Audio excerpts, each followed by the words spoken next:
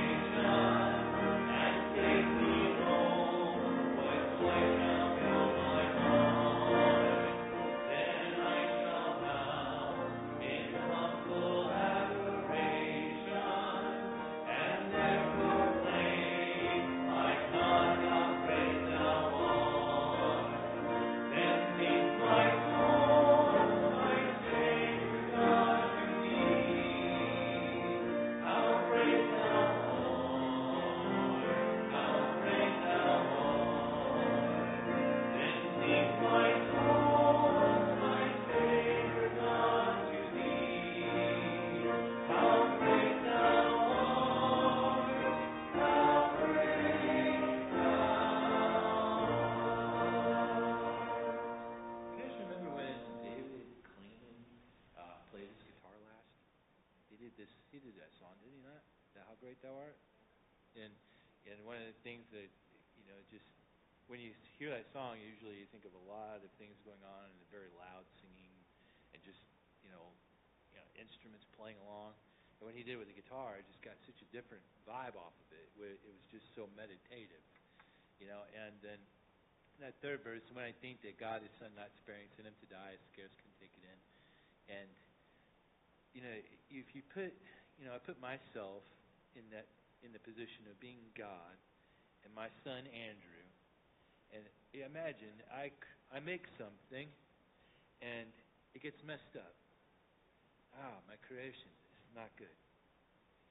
Well, the only way to fix it is to take my son and send him into the creation and make him die for it. I would not do that. But God did that. He did that for us. You think of a creation you might make. What? You might work on a car and you got to restore it.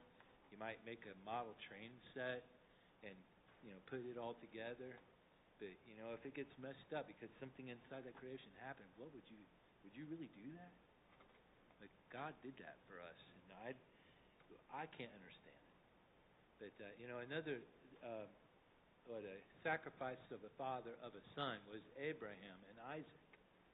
Right? And Abraham, God said, Abraham, you have to sacrifice your son to me. And he didn't explain to Isaac. He just got up and said, let's go. We got to go. And Isaac said, where's the sacrifice? And Abraham said, God will provide himself a sacrifice, knowing what he was going to do. And he even raised the knife to kill his son, right? And God said, hey, Abraham. Abraham was willing to do that.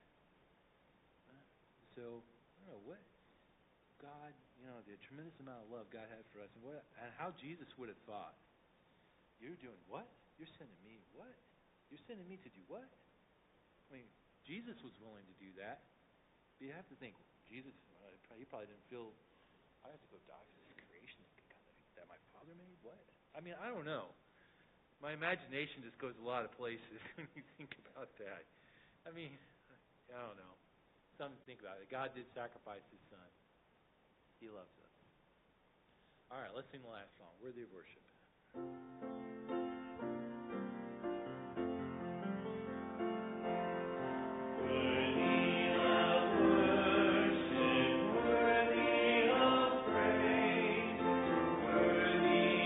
of all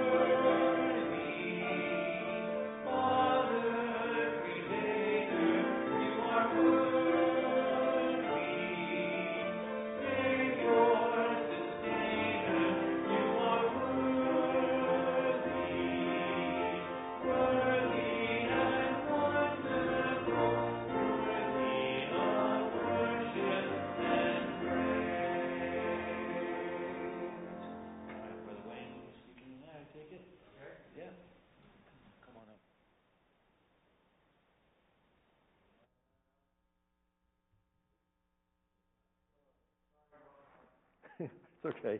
I think it's up now. This morning, I didn't know what next week was going to bring, but now I know next week I'll be back. Because Pastor said to me, he said, can you fill in next week too? Because he found out this afternoon he's going to be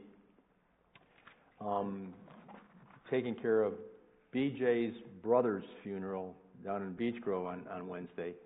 And I don't know how much everybody knows about that, what's happened, but anyway, so where we're going to end up tonight and next week is the beginning of a series, or the continuation of a series, I guess you could say, on this question of masculinity in the 21st century. And what does that mean? And what is the spectrum of what the consequences of that are? Why we're facing some of the things that we're facing? Where is the church in the middle of this? What does this mean for the church? What does this mean for Christianity, etc.? And are we discerning enough to be able to distinguish between what the biblical position is on this and then what the world's position is, and then to understand that there's a very subtle but significant deception going on in terms of basically creating what we would call a secularized biblical manhood. And it's having some pretty significant ramifications all the way around. I was very deliberate in the script that I used and the color of the font. You can call it snarky or whatever, but when we talk about secular masculinity, understand that it's secular feminized masculinity is what the world is putting out and what it's trying to push out and to get come out of our families, come out of our schools, etc. And we'll talk a little bit about that in a few minutes in terms of what does this really mean.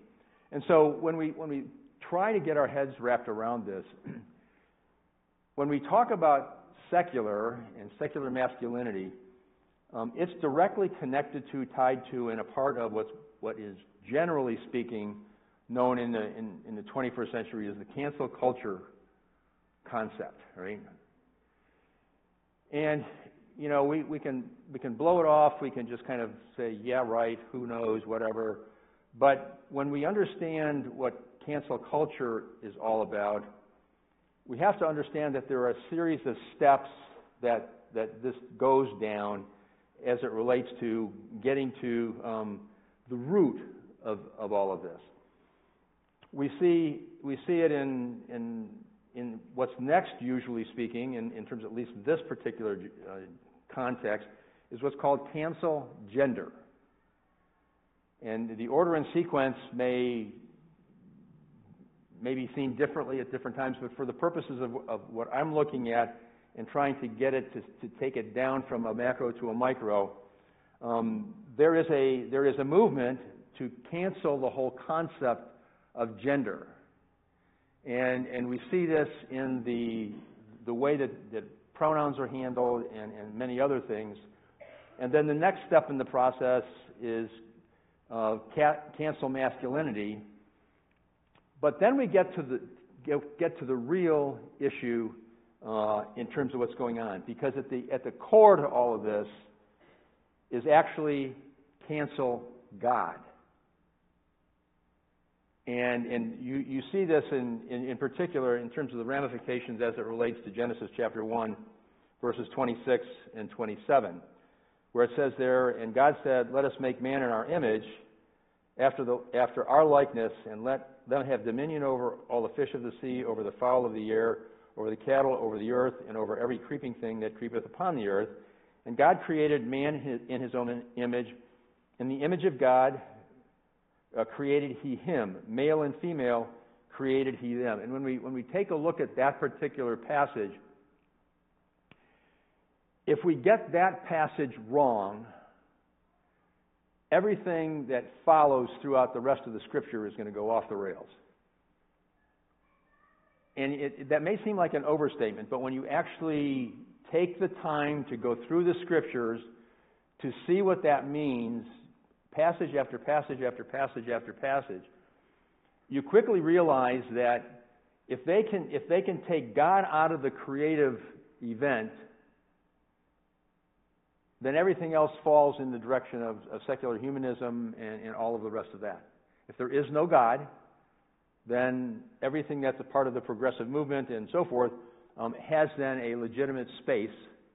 But as soon as you introduce and add to the equation, no, this is what God said, and we need to be able to go past the point in our discussion where we said, God said it, that settles that, end of discussion. No, we need to be able to actually articulate the significance of that in the present, because when we talk about the masculinity piece, it's really in the middle of a bigger piece that is extremely important. And I'm going to be pointing to a number of books over our time this morning, or this evening rather. I'm still thinking I was here this morning, and I was here this morning when I got my time out of it. So there are a number of authors that have written some very significant pieces of work over the last, well, going back to the 1960s, actually. One that's more recent is one by Tony Evans, and when I read Tony, I always am very conscious of what I'm reading, okay? But he's written a book entitled Kingdom Man, right? I should have Amy explain this. She was here this morning, and then she sent an interesting text to me later on, which I will maybe get back to. But the subtitle of this one, Kingdom Man, you have to really, first of all, unpack the title, Kingdom Man. This is not about being the king. This is about being a man in the kingdom of God, as the way he has written it, is the way he's laid it out. And the subtitle, in very small print on the front cover, you can barely see it right here. It says, "Every man's destiny, every woman's dream." Every woman dreams of having a man in her life that fulfills all of what Genesis 1:26 and 1:27 means about the man in the image of God. And it's every man's destiny, because that's how God created us. However, remember that we were in Genesis chapter 1, and there's something else that occurred in chapter 3 that kind of ripped this thing apart, shredded it, and basically just flayed it and laid it out, and that's the fall. And the fall has had horrendous impact in terms of humanity in every level, at every place that you can imagine. And so the introduction of the sin nature into the life and living aspect of humanity has had a huge impact. Now, if we're going to get to where Tony's arguing, and he does a great job, we're going to come back to this over the next couple of weeks. Well, next couple of times I teach. I will be here next week. So when we talk about every man's destiny, we will talk about some of that, because that is what God's goal is for every man, all right? That's not where secular masculinity wants to take us. It's a very different place where they want us to go, all right? They want all of us men to be wearing skirts, to be frou-frou, to be warm and fuzzy, and to have no backbone. And that's one way of describing it, right? And that's any woman's nightmare, right? Right?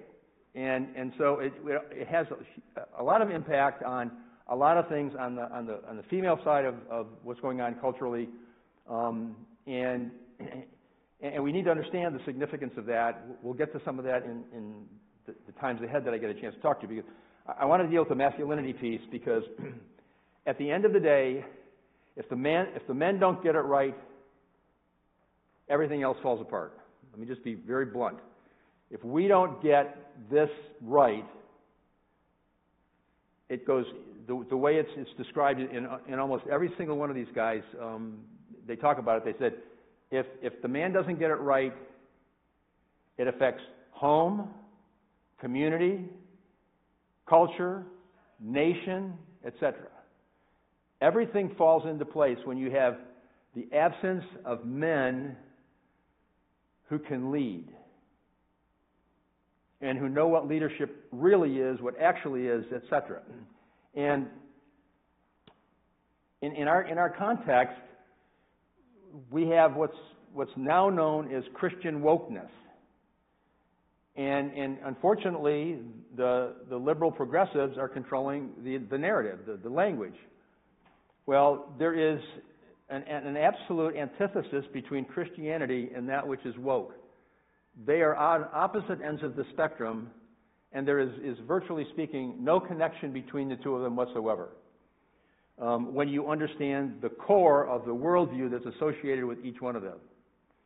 And so, as we will move forward, we'll eventually start unpacking some of the subtle deception that's going on in the world from an ideological perspective, from a propaganda perspective, from a, if you want to call it the news or what's in the media, etc. So, when we ask the question, what separates this? If we're going to talk about it, if we're going to put these on the table, we have to be able to kind of have two buckets and say, this is the bucket for secular masculinity, this is the bucket for biblical manhood, and I deliberately used different words so that we could keep it mentally separated in our minds, because the issue of, as I talked a month ago, male, masculine, masculinity, manhood, they've become blurred terms with almost no meaning, and that's deliberate, because they just want to make this something that is just kind of without meaning, without significance. Well, there is meaning and there is significance. And so the questions that come up, does it matter? Does it matter if there's a difference? And by even asking that question, the implication is, no, there's not. It doesn't matter. It's going to be fine anyway. Should it matter? Well, yes, absolutely it should matter. And then, does it redefine Christianity? Absolutely. We see things going on in the church across the spectrum, okay? And so, being totally fair, we can't nail the liberals and the progressives, because it's among us, right? We see it. We see it in some of the young boys, in some of the middle-aged boys, and some of the men. They are living out wokeness in fundamental Baptist churches, all right? And it doesn't take long to be able to sort that out, to see it, and to start to address it. And what that tells us is this: the work of creating the next generation of men has not been done. And we're going to talk about why that's important and what does that really mean, because you have to ask the question, how does that happen? All right? There's a way that, does it impact culture and community? I already talked about that briefly, but we're going to talk about that, more. Does it impact the family? You bet. You absolutely bet that if the men don't get this right, the family is going to go to pot, and it'll be a disaster, and welcome to all the statistics that go along with that one. But at the end of the day, if there is a good news piece to this, it's this: how long has this been a problem? Since the fall. Right, this is not a 21st century problem. This has been a problem since the fall, and men have done what men wanted to do, and women wanted to do what they want to do. But at the same time, what you realize is that in that image imprint that God placed upon every male and every female at birth, there are still inherent aspects of what it means to be a male and what it means to be a female in every single human being, whether you're a male or a female, right? So that is in place, okay? And so, and I'm just going to use an illustration here, and Eli's going to he's going to get a kick out of this, because he's on the other end of this, just from conversations across the property line.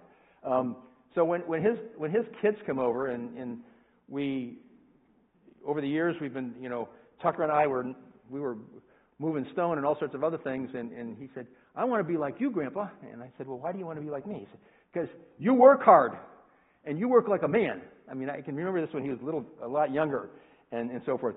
And now that Addie's a lot younger, or a lot older, when the three of them are at the house, and we're trying to figure out what to do, whether it's play Crazy Eights or whatever the case may be.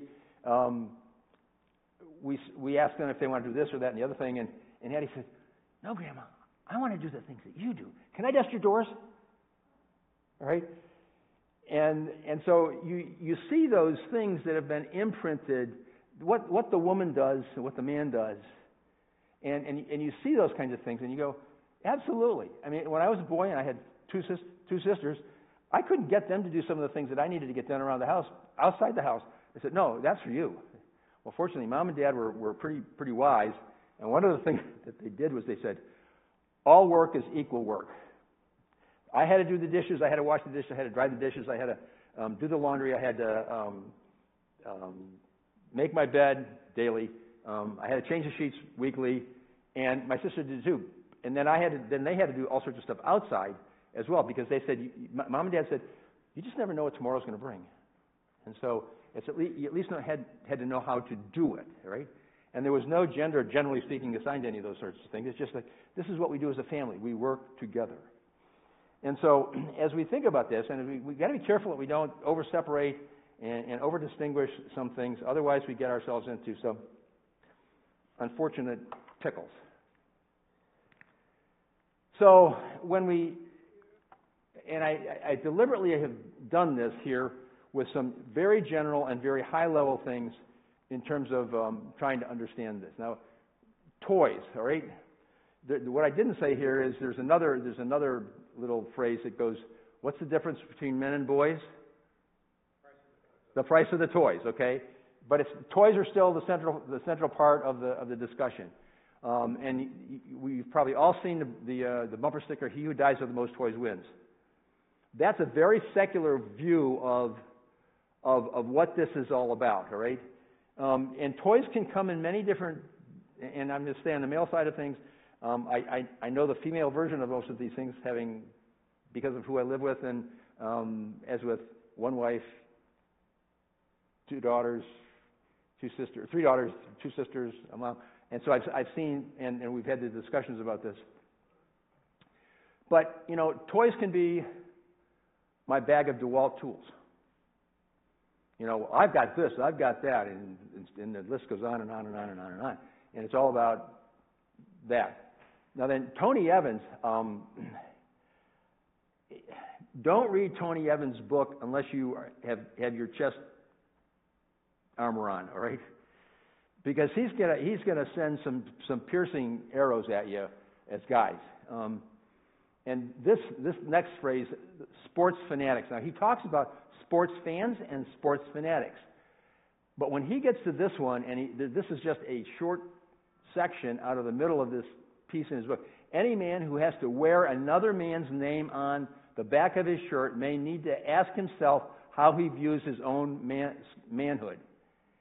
Evans takes it a step further: is, do you even have manhood?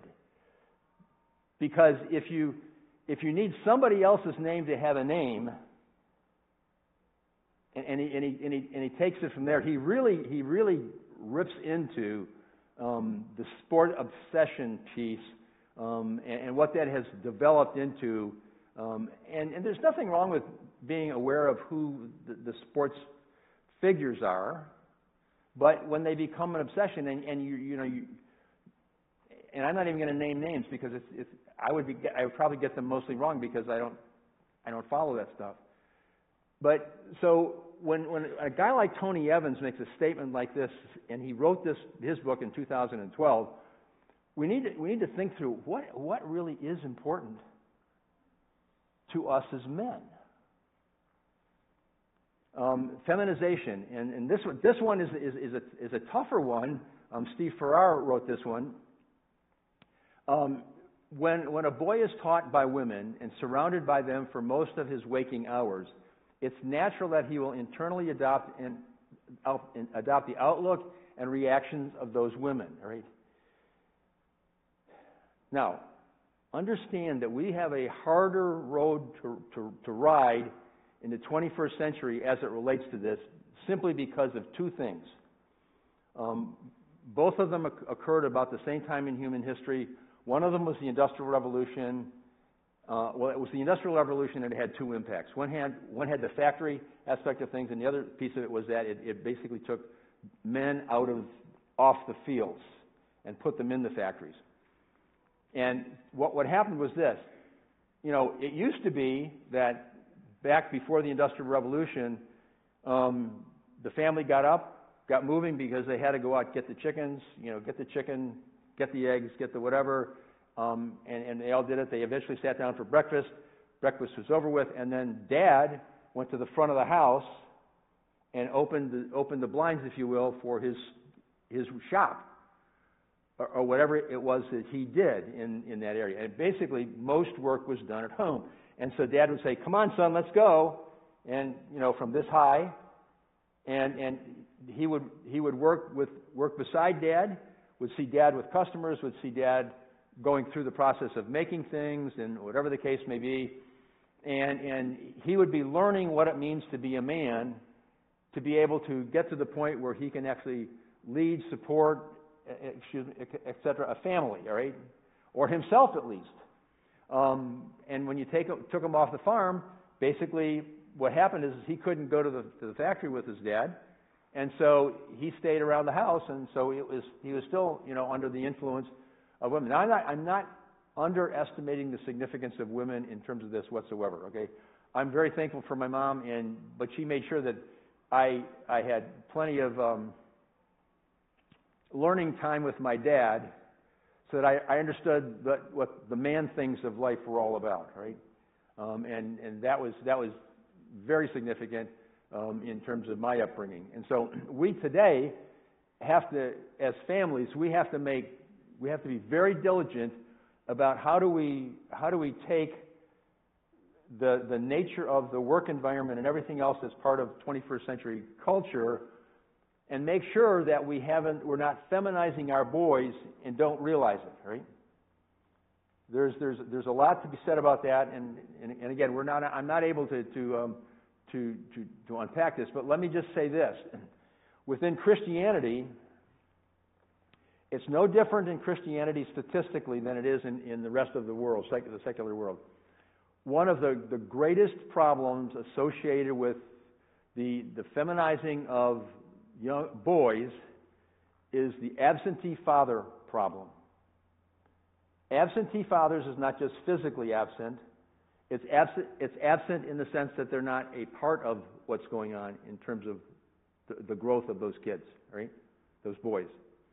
And so Farrar does a remarkable job addressing that issue from a Christian perspective, and it's tough because it's more difficult today to overcome some of these things, and there has to be an incredibly deliberate process that we as men are going through, and we have to make sure, because there's another aspect of this as it relates to those of us that are men, and that is this: males, as a general rule, percentage-wise, remain perpetual adolescents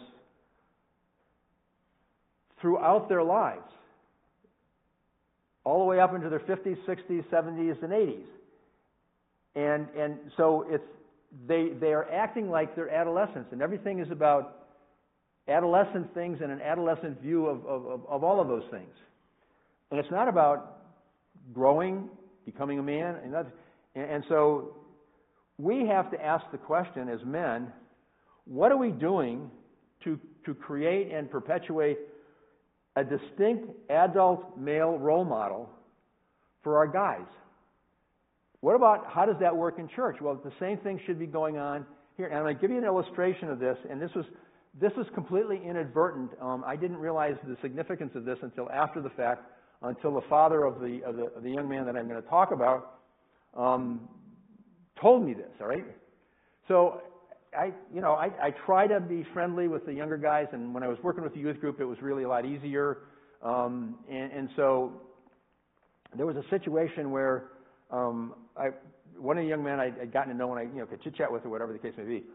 And I can't even remember the context. It was right out here in the foyer, and something was up, and I guess it was in the morning, and I saw him the first time, and I stood up, I put out my hand, and I said, "Good morning." And he then gave me a fist bump. I said, "Shake my hand." He grabbed my hand, and I said, "When are you going to put some pressure on my hand? When are you going to give me a man handshake?" And he had no idea what I was talking about. And fortunately, it was all in good humor, and we laughed about it. But his dad came up to me later and he said, "Thank you," because I've been trying to get him to understand the importance of what a good solid handshake means when you're talking about man to man.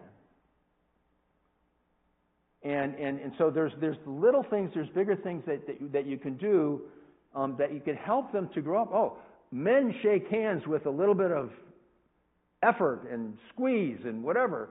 And so when that happened, I did not realize the significance of that. Not having sons, okay? So for those of you that don't have sons, you got a learning curve on your hands. Believe me, I did not realize the significance of that with growing up with 3 daughters, right?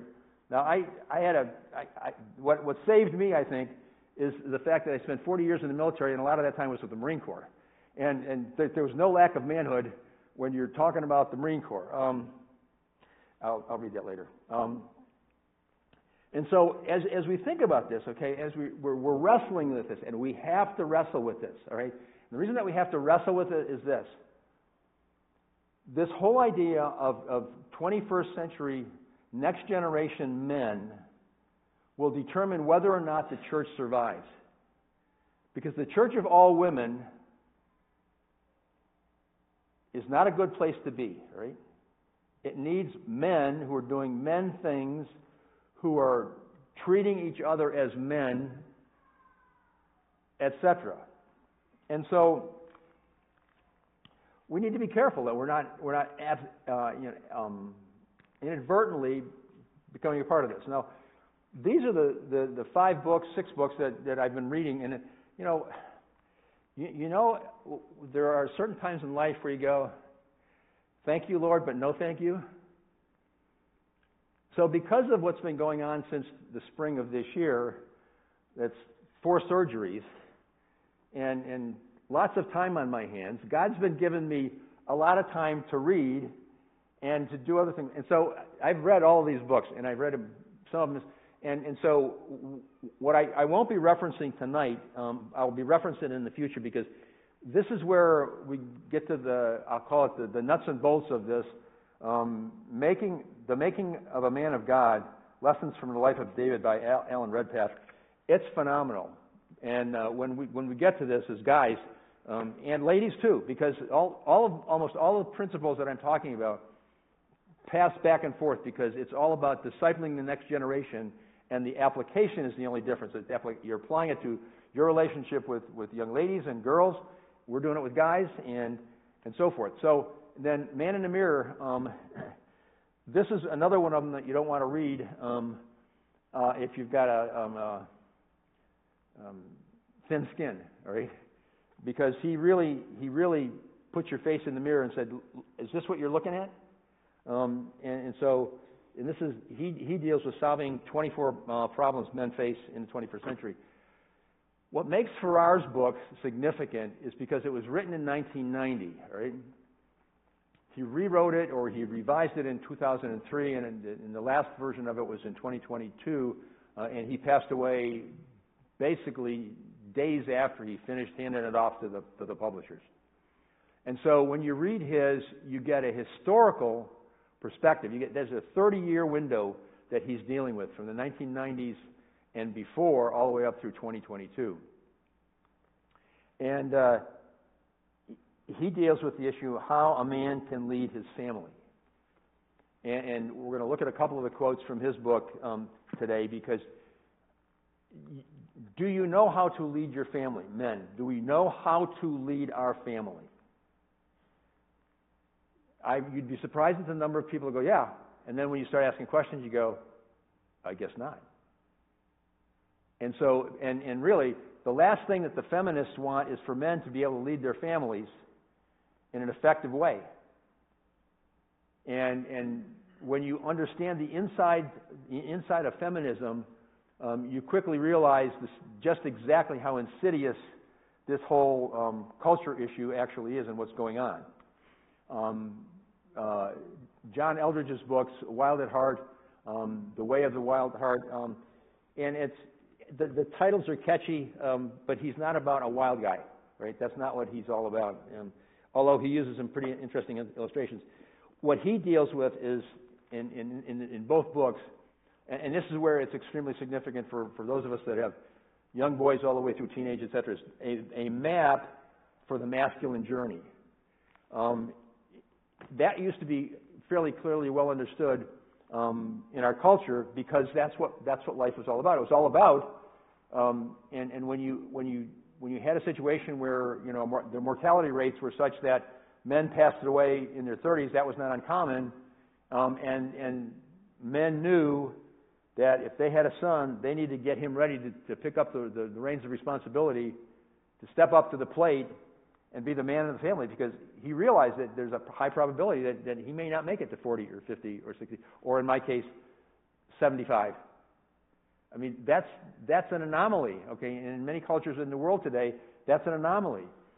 But what also is an anomaly is the fact that the United States is leading the charge on this whole anti-masculine, anti-female culture concept, right? Unfortunately. And so is... I feel like I'm losing this thing. So we have to be conscious of some of these things as we go forward, all right? Now, if we're going to ask the question, what is biblical manhood, we have to have some biblical answers that deal with this. And what is a man, all right? And the reason that I put followership up there first is this. And one of the principles, and if you read Extreme Ownership and the Dichotomy of Leadership, and I'll come to those in just a minute. If you can't follow, you will never lead. Now grab a hold of that. If you can't or won't follow, you will never lead. Because you have to be a good follower to be able to learn what you need to know, to go through the lessons learned, so that you can actually lead. And we can get into that. And Paul in 1 Corinthians makes this statement. He says, "Be followers of me, even as I am also of Christ." So if you put this into kind of basic English, he says, "Follow me," but then the rest of the sentence could be rephrased this way: "But only if I am following Christ." So if you don't see Christ-likeness in me, don't follow me. And that's the context in which this is being written and to be understood. The church, whether we're talking our circles or broader circles or whatever, is not characterized by a masculine male community that is engaging in this. They are followers of Christ first. Now let's look at a couple of other things here, and a couple of these other quotes. And the second verse that really is important is this, is in Ephesians 5:22 and 22. "For the husband is the head of the wife, even as Christ is the head of the church, and he is the Savior of the body." Now, headship, as it relates to this, has nothing to do with authoritarianism or totalitarianism or machoism or anything along that line, all right? It has everything to do with service, serving. Because remember, the context of this is and to love your wife as Christ loved the church, right? Now, so headship isn't about essence or being, it's about function, okay? I'm the head of it's a functional responsibility that I have, that there's a context in which I do it. And this next one, let's ponder for a second. What many men do is disrespect the headship of Christ, but expect the woman living with them to respect their headship over her. When a man does not respect Christ's headship in his personal life, no woman in her right mind is going to want to respect that dude. Why would you? One of the principles that is is key. It's key to the SEALs. It's key to everybody in both management as well as the military. And it's this: respect is earned. It cannot be commanded, demanded, or required. If you demand respect, you'll get positional respect, which has disrespect associated with it. It's in name only, right? And when we understand that, and we understand what the consequences of that are, we begin to understand the significance of this. So you have to ask the question: do I want my wife and my children to respect me? Well, get your behavior right, dude, and they will. In the church and in Christianity, if I am growing in Christ likeness, and we're going to get to a couple of things here in terms of what does that really mean, there won't be problems with your children respecting you or your wife respecting you. This goes back to what Tony said about every woman's dream. They want a man who understands the headship of Christ in his own personal life. And if you don't have that squared away, all bets are off. Headship means that in the marriage relationship, the husband has a God-ordained authority and primary responsibility to lead the family. Now, it's one thing to stop right there, but let's talk about the rest of this sentence. In contemporary terms, that means the buck stops with him. If there's a problem, he's the source of the problem, and he's the guy that needs to take care of the problem. And there's a section in Tony's book that I loved. It's the "I got it" section, right? He uses the phrase in terms of his family life as he was growing up with their kids and his wife. When there's an issue in the family, something's either got to straighten out or figured out or whatever. All he had to do was say, "I got it," and everybody just was like, "Dad's got it. He's going to get it figured out." And he comes back to them and say, with a solution, with an explanation, or whatever the case may be. And when I read that, I went, wow, yeah, absolutely. That's exactly what needs to be happening. Because they need to know that the man of the home has got it. And he'll make sure that it's cared for in all positive means, with all positive means. Now, these are two books that I read now years ago. All right? I read them shortly after they came out. I'm going to be very candid. They were written by SEALs, for SEALs, for people who don't mind rough edges, right? But when you look at the subtitle, How U.S. SEALs Lead and Win, all right? And they take that very seriously. How do we, as dads, Christian dads, lead and win? How do we win? Our kids love the Lord, want to serve the Lord,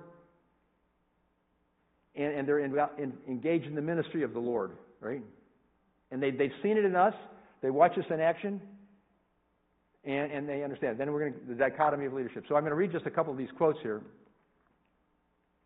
For leaders, the humility to admit and own one's mistakes and develop a plan to overcome them is the essence of success. The best leaders are not driven by ego or personal agenda. They are simply focused on the mission and how to best accomplish it. What is the mission? To transfer to the next generation a living example and illustration of what it means to live in Christ likeness. To be a man of God, a woman of God, and it goes back to the beginning. The humility to admit and own mistakes. That means you don't try to bury them. You don't try to shove them under the carpet. And then, when you've admitted, acknowledged it, so forth, then you say, okay, here is my plan. And this is spoken audibly to your kids and your wife, and say, hon, this is how I intend to overcome this problem in my life so that I can become the man of God that you need me to be and I need to be from God's perspective. They're focused on the mission, which is Christ-likeness, and how to best accomplish that. Leaders, then, said another way, leaders must own everything in his or her world. So, what's my world? Well, my world begins at home. I must own everything that's happening in my home. It doesn't matter who did it or who didn't do it. I am the guy that's responsible. The buck stops with me, etc. It's same at church, right? At work, etc. where I have area of responsibility, area of influence, I must own it. No, and there's no one else to blame. Now, when you read extreme ownership, and the first time I came across this, there's no one else to blame, I had to sit and park for a few minutes, to be honest with you. Because it's very easy to blame shift in your mind or verbally or in action, right? Very easy.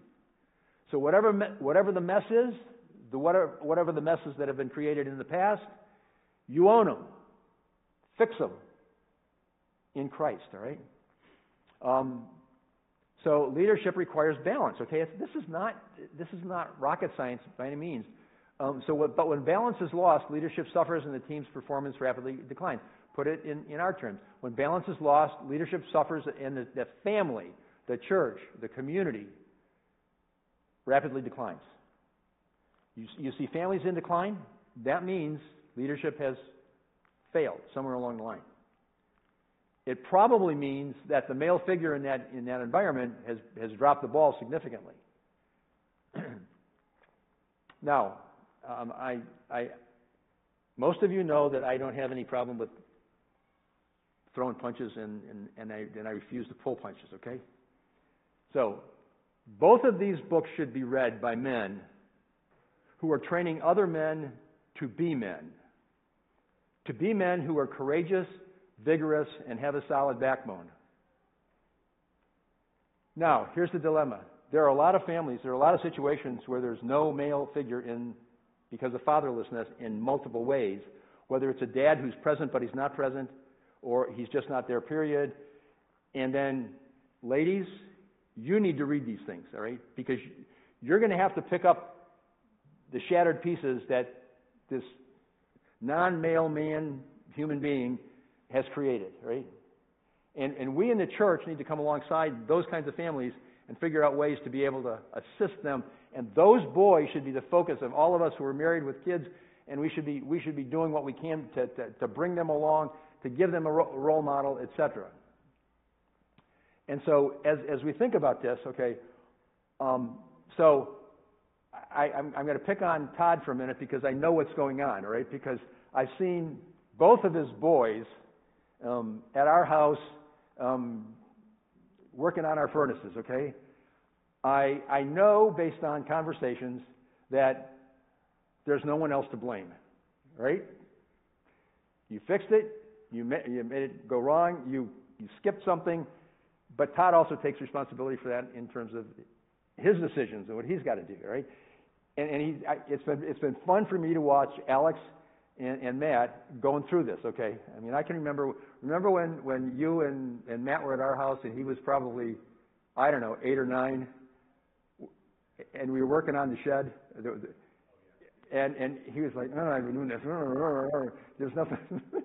It was fun because I watched Matt watch Todd handle that. It was like, yeah, that's exactly what you needed to do, because I knew where he wanted to go with that boy. He wanted him to grow up to be a man, right? And while Matt might not have, I have not said anything to him about that, by the way. I have tried him a couple of times about what he found at Ginger's AC unit a couple of times. That's another story. That's Matt's story to tell, and I'm going to leave it there. So this is where we're going to stop tonight. But so we're going to work through a lot more of this. What is, I'm just going to put this up. What is biblical manhood? I want to really work through this so that we can checklist ourselves and figure this out and be able to say, I got some work to do here. Now, guys, let's be honest. There's not a guy in here that can check all these off. Guaranteed. 5 minutes and you could have the other list of the things that you've got to get done, right? But what do we need to do?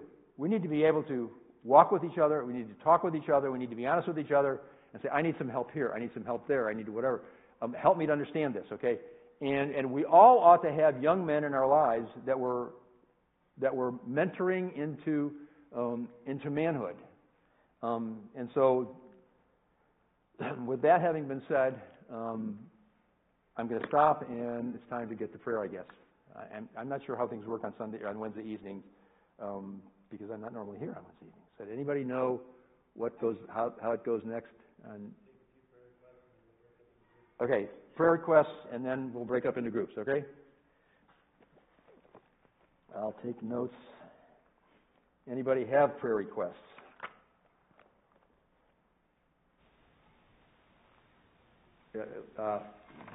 Christy?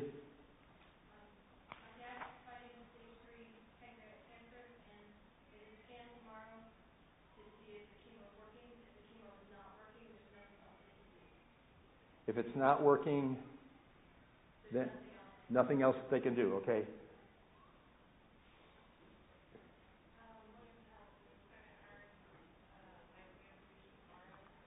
My ears aren't working. And you're not on the microphone. Go ahead. William has the second IOD infusion tomorrow, and then he goes for endoscopy under anesthesia in December.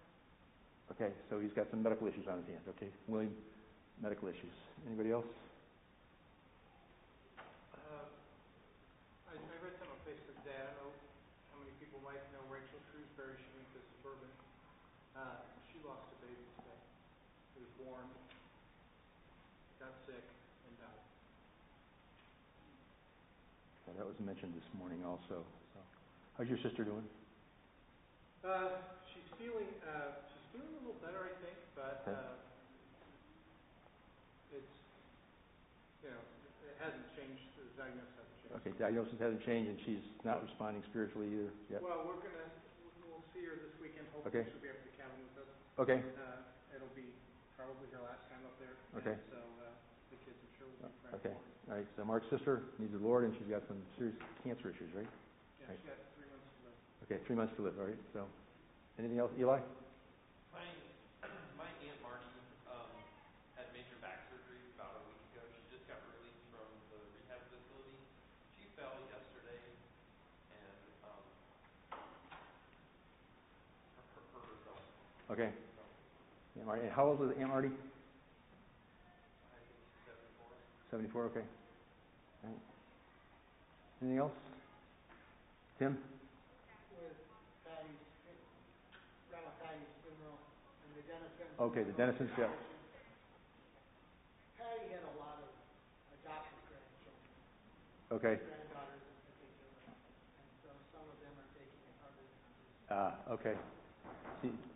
See, for some of us, we wouldn't know that because I mean, she actually, it's more or less been unknown to me other than the picture because obviously I was not in her ladies' Sunday school class or anything like that, and Brenda wasn't either. So we're learning a lot about that. So she's a significant piece of the foundation of the growth of a lot of people at SPT. So pray for her. All right. Anything else? All right. Break up. Pray. So.